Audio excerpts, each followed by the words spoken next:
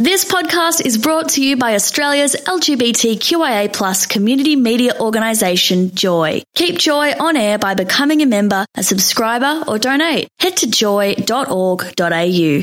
Joy, a diverse sound for a diverse community. Tom and Mikey on Joy.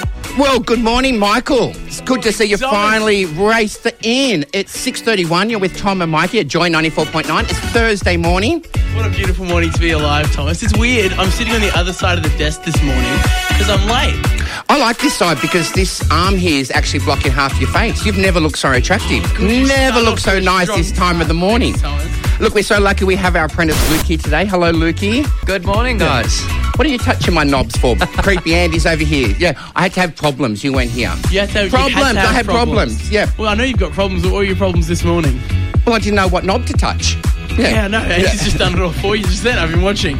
I've had a tough week. I'll tell you what. Mama DJD.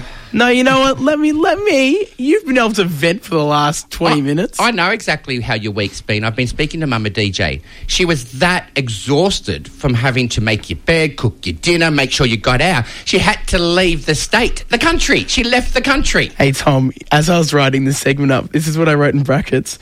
So I say, Mum left the nest to go on vacation in Bali. Tom then replies, you know she's going because she needs a break from you, right?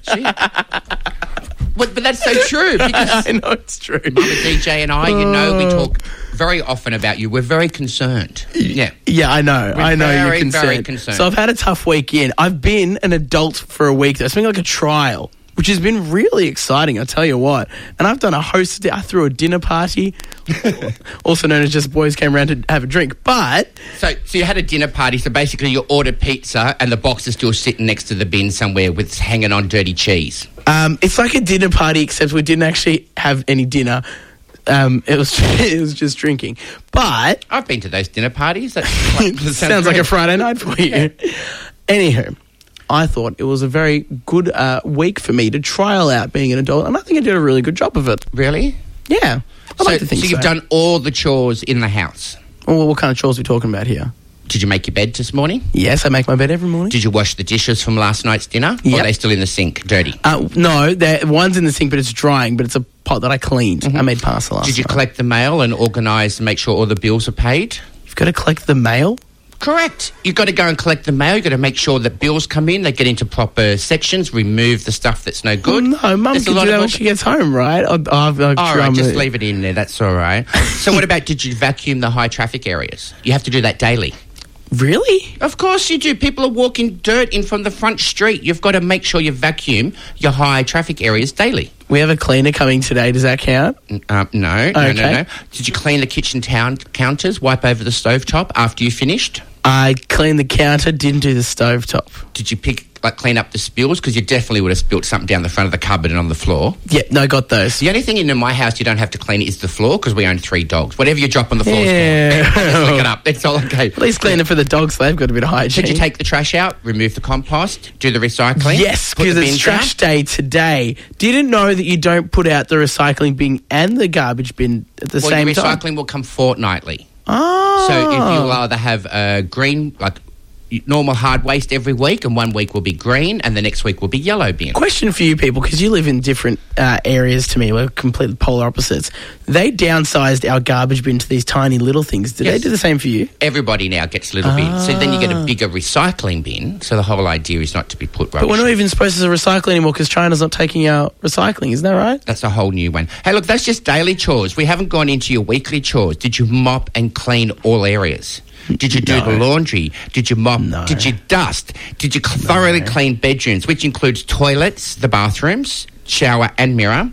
Did you attend your refrigerator? You got to clean your refrigerator out, throw away all the old stuff. Weekly? Make sure it's rotate.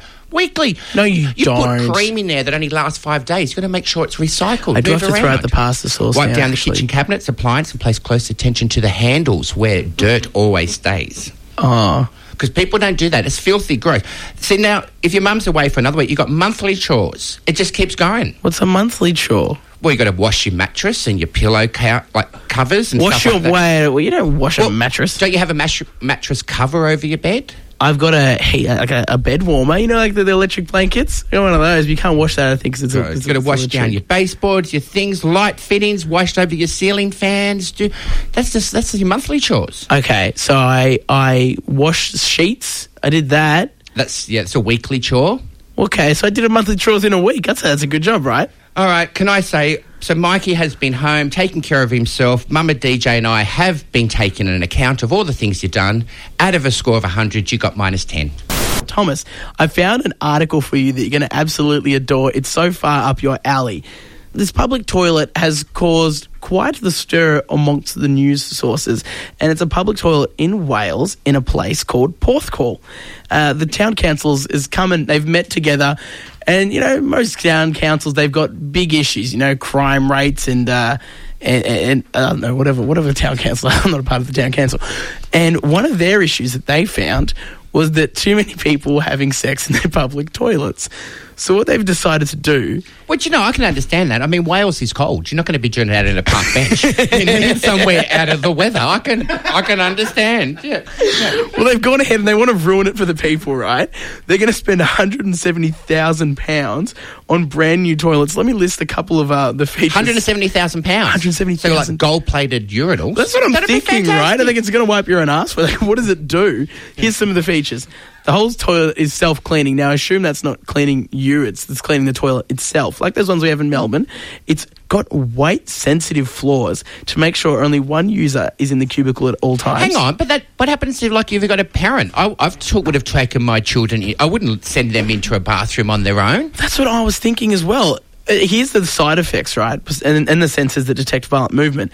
Here is what could happen if the sensors do got off. So if they find any antisocial behaviour, as in yeah. two people in the toilet, some heavy breathing or movement going on. Exactly. Yeah. You got to sit still when you're on these toilets.